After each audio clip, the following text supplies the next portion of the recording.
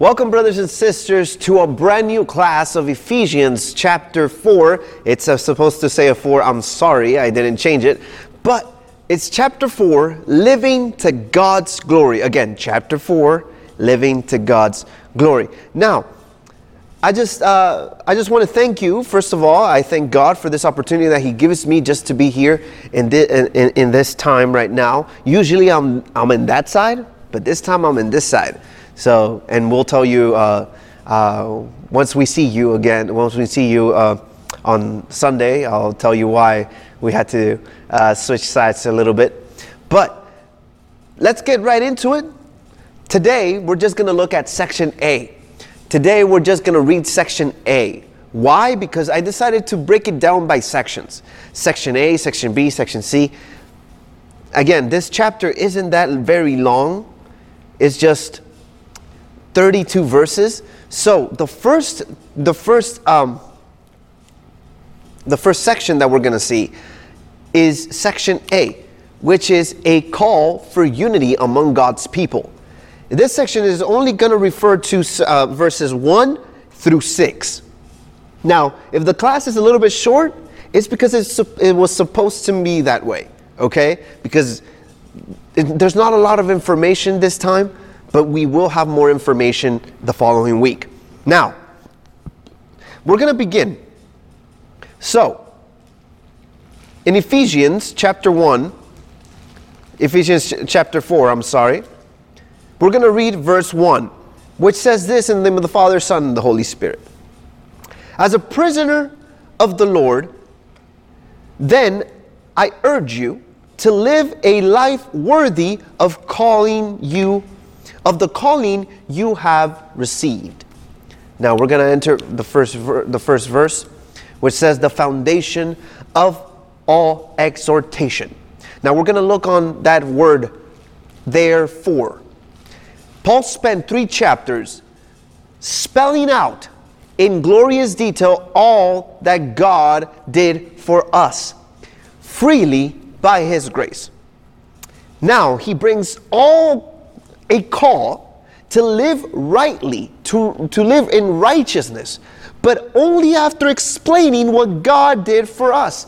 Now,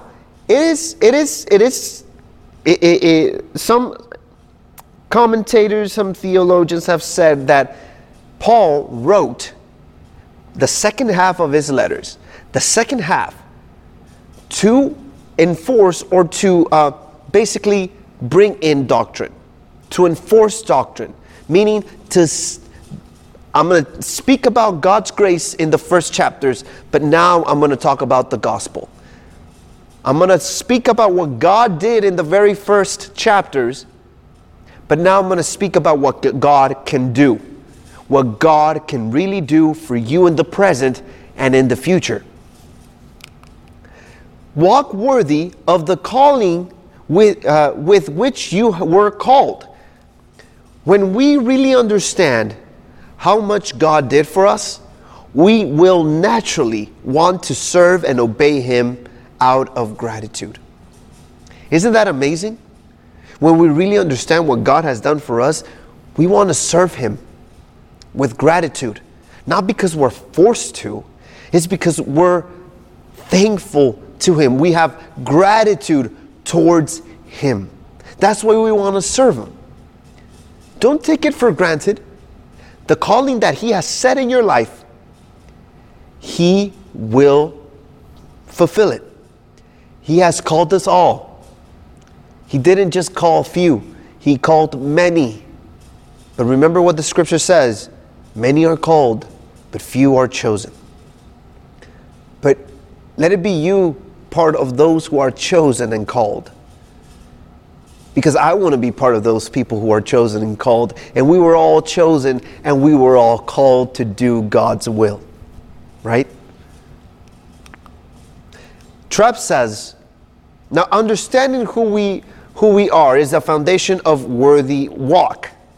this worthy walk. Now Luther said this.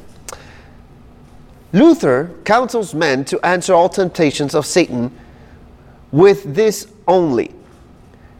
Chrysosthenes' sum, I am a Christian. Remember, a Christian is a follower of Christ. So Luther counseled men to answer all temptations that says, I am a Christian, meaning I follow Christ. I will follow Christ. And that's the way we need to understand how to walk in this path. How we need to walk, right? Trapp continues on saying, every believer is God's firstborn, and so higher than the kings of the earth. Psalms 89:27. He must therefore carry himself accordingly and not stain his high blood. Do you understand that? You need to understand who you are in God. You need to understand why you were called. You need to understand why you walk in this path. Why this path, why this walk is so worthy of being in. Verses 2 and 3. The word says, be completely humble and gentle. Be patient, bearing with one another in love. The character of a worthy walk, with all lowliness and gentleness, or then, as the New International Version says it, completely humble and gentle. A worthy walk before God will be marked by lowliness and gentleness, by being humble and being gentle, not a pushy desire to defend our own rights and advance our own agenda. Let me put it this way. It's not about what you want. It's not about what you want to do. It's not about you. It's about God.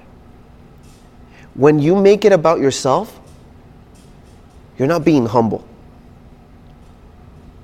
You're not being gentle. You're not right when it's about yourself. You need to remember that this walk, this path, it's all about God and His will, His purpose, and desire. Not your will, not your purpose, and not your desire. It's about Him, not you. So we need to walk this path as humble as we can and as gentle as we can. But here's the thing. Being humble is not given. You need to be trained at it. You need to be taught.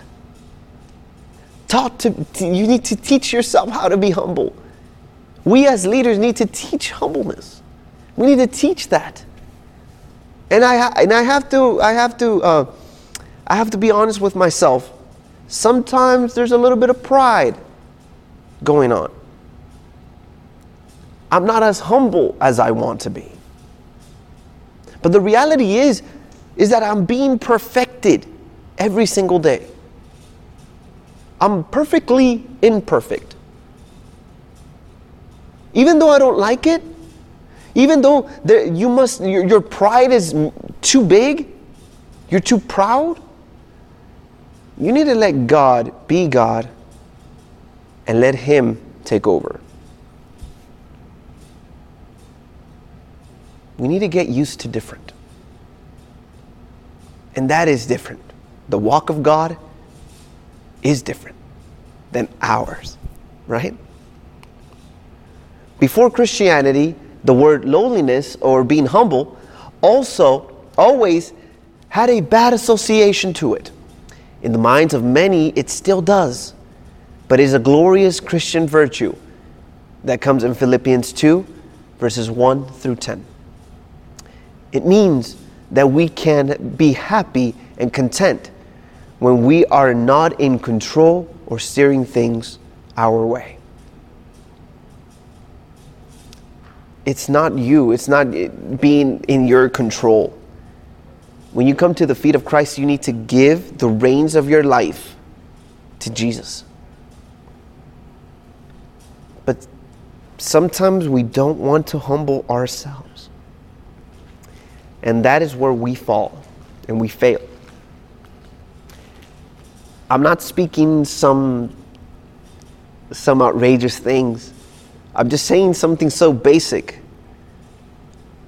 Being humble is a Christian virtue.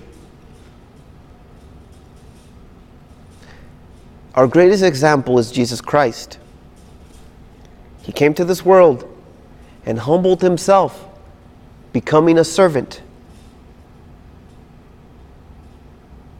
He had a heart of a servant that he obeyed till death, and death by cross. That is the best example that you and I have of being humble. We need to be taught how to be humble. And we need to apply it, and we need to practice. We need to be trained. It's difficult.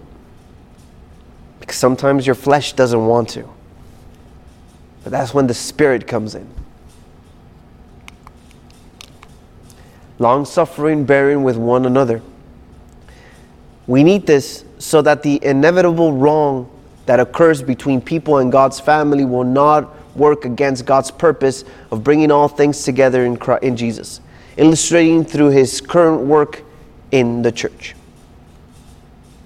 Right? Not long-suffering, bearing with one another, suffering with one another, having that same feeling with one another. It is very important. Chrysostom defined long-suffering as the spirit that has power to take revenge, but never does. It is a characteristic of a forgiving, generous heart. Long-suffering, in other words, being humble. It's a nice characteristic to have. Having a generous and forgiving heart.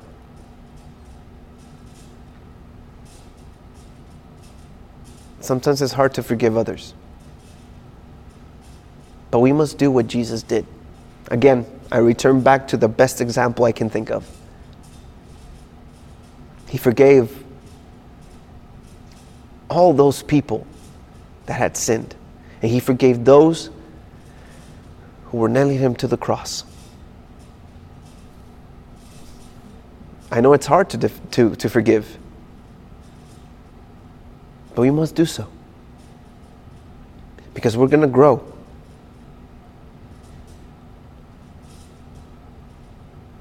If you read it again, it's defined as a spirit that has power to take revenge, but it never does.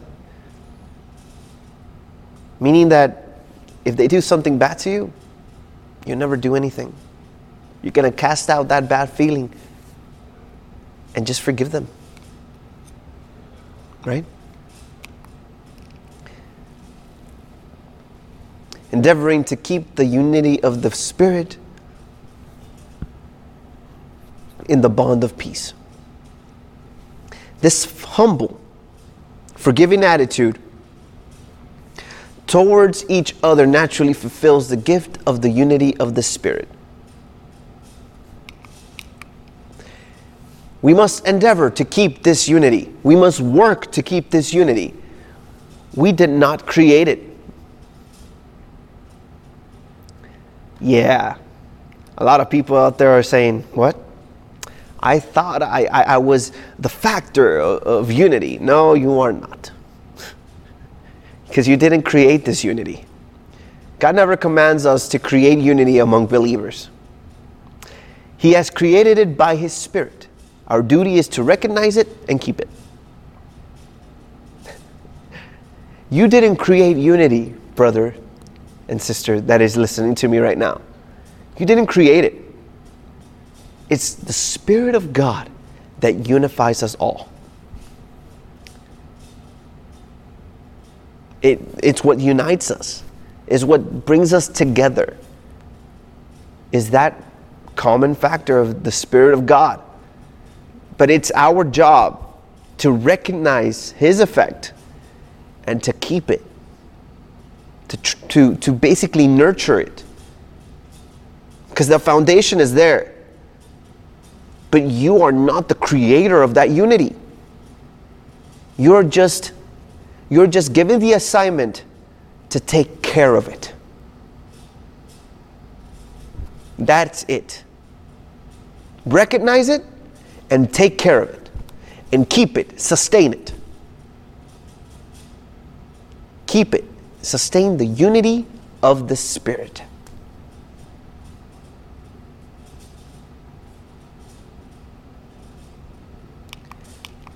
This is a spiritual unity, not necessarily a structural or denominational unity. It is evident in the quick fellowship possible among Christians of different races, nationalities, languages, and economic classes. Yes, we may have differences, whether it is language, race, nationalities, or status. But that shouldn't define who we are. What defines us is the unity in the Spirit, not what the earth and society and the world has placed on us. Right? So we're not defined, when we come to the feet of Christ, we're not defined anymore by our race, nationality, language, or our economic class.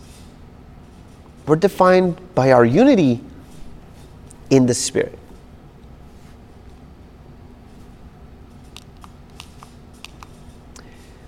We can understand this unity of the Spirit by understanding what it is not. In a sermon of his text, Charles Spurgeon pointed out some of the things that the text does not say. Let's look at it. It does not say to endeavor to maintain the unity of evil, the unity of superstition, or the unity of spiritual tyranny. It doesn't say that. It doesn't say endeavoring to keep your ecclesiastical arrangements for centralization. It's not for your benefit. It does not say endeavoring to keep the uniformity of the Spirit. Keep it all the same. Nothing changes. No. It does not say any of those things. Right? Now, I haven't read the whole sermon for Charles Spurgeon, but if it doesn't say that, if he maintains himself in the unity of the Spirit, then he has to have a point, right? Structural unity can even work against true unity of the Spirit. We can perhaps see a purpose of God has in preventing a structural unity of the church right now, to keep misdirecting efforts of the church, such as ambitions for political power, from fulfillment. Now, we have a lot of politicians now in churches, and there's some pastors that preach a lot. They preach a lot of politics. That you shouldn't do that. We weren't called to be a politician. We were called to preach the truth. This structural unity can work against true unity of the Spirit. Do not be misled. Do not be engaged in other things. I know several pastors that like posting political things in their feeds, in their Instagram accounts, in their Facebook accounts. And that is to question, and that brings the question, and that allows me to speculate and question, where is your faith? Where is the truth of the gospel? Stop using politics to portray the gospel, when you should be using the gospel in order to set politics right, not the other way around. Stop trying to politicize Christianity and let the gospel take over government. You're not a politician. Forget about your political party affiliation, and focus on the only affiliation that you need to focus on, and that is Jesus Christ. Not a political party, not an economic status, not a prosperity doctrine, not anything else. Focus on Jesus and nothing else. Because that's the unity of the Spirit. Now, Spurgeon says, it is not a desirable thing that all churches should melt into one another and become one. For the complete fusion of all churches into one ecclesiastical corporation could inevitably produce another form of popery. Since history teaches us that large ecclesiastical bodies grow more or less corrupt as a matter of course. Huge spiritual corporations are as a whole the strongholds of tyranny and the refuge of abuse. And it is only a matter of time when they shall break to pieces. So for those people that are trying to fusion churches into one, that's not a good idea. Because you already have a structure set. There's already, if the church is running forward like the way it has been, don't try to change anything. Right? Bruce says, for the church, fellowship is which the Gentile and Jewish believers were united, was no mere enrollment on a register of membership. It involved their union with Christ by faith, and therefore their union with each other as fellowship members of His body. That's what unity is all about. We're all part of the body of Christ. Plain and simple. So there's nothing difficult about it. Stop over exaggerating things or overcomplicating things. It's just the body of Christ. Right? We are confident, Spurgeon says, that this unity is found in Jesus Christ by the Spirit of God. We want unity in the truth of God through the Spirit of God. This led us to seek after. Let us live near to Christ. For this is the best way of promoting unity. Divisions in churches never begin with those full of love to the Savior. Keep that last phrase in your heads and in your minds and in your hearts. Division never starts with those that love the Lord. Division starts with those who basically don't love the Lord anymore, and they feel that their way is the right way. We're going to enter into verses 4 through 6. Let's read. There is one body and one Spirit, just as we were called to one hope when you were called. One Lord, one faith, one baptism, one faith, one God and Father of all, who is over all and through all and in all. This is the description of the unity of the church. This is one body and one Spirit. We have unity because of what we share in common. In Jesus, we share one body, one Spirit, one hope of our calling, one Lord, one faith, one baptism, and one Father. Each of these common areas is greater than any potential difference. There's nothing else to explain. It's pretty simple. Basically, this is the description of the church, of how we should be. Only one body, one Spirit, one hope, one Lord, one faith, one baptism, and one Father. I told you it was going to be short. But it's pretty simple what we're dealing with right now. This is what the church should be. This is basically what it should be. It's the description of the unity in the church. One baptism. Something that, because Paul says that there's one baptism, that the idea of the baptism of the Holy Spirit is a subsequent experience and it's invalid. That is not true. But Paul only spoke here of the baptism by water, which is visible token of God's common work in every believer, and thus a basis of unity. There aren't separate baptisms for Jews and Gentiles. Now, to explain a little bit of what the baptism in water means, is basically a public action that you are dying for the world and coming up alive in Jesus Christ. Now, baptism in water does not save you. It's just basically a public act that you are telling the world that you are surrendering to Jesus.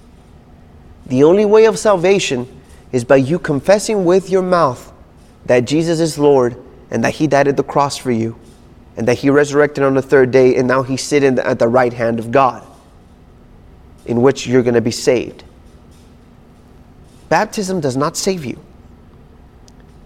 Baptism by water does not save you. It's just a public act that you are now saying that you are a public follower of Christ. So there's no two baptisms. We can enter into the controversy of, well, I want to be baptized in the name of Jesus, or I want to be baptized in the name of the Father, Son, and the Holy Spirit. They're both the same. But we're not going to enter that right now. The concept of baptism is in the Holy Spirit is spoken of clearly in Matthew 3:11, Acts 1:5, and 11:16. So, the concept of the baptism, again, is of the Holy Spirit is spoken in Matthew 3:11, Acts 1:5, and 11 and 16.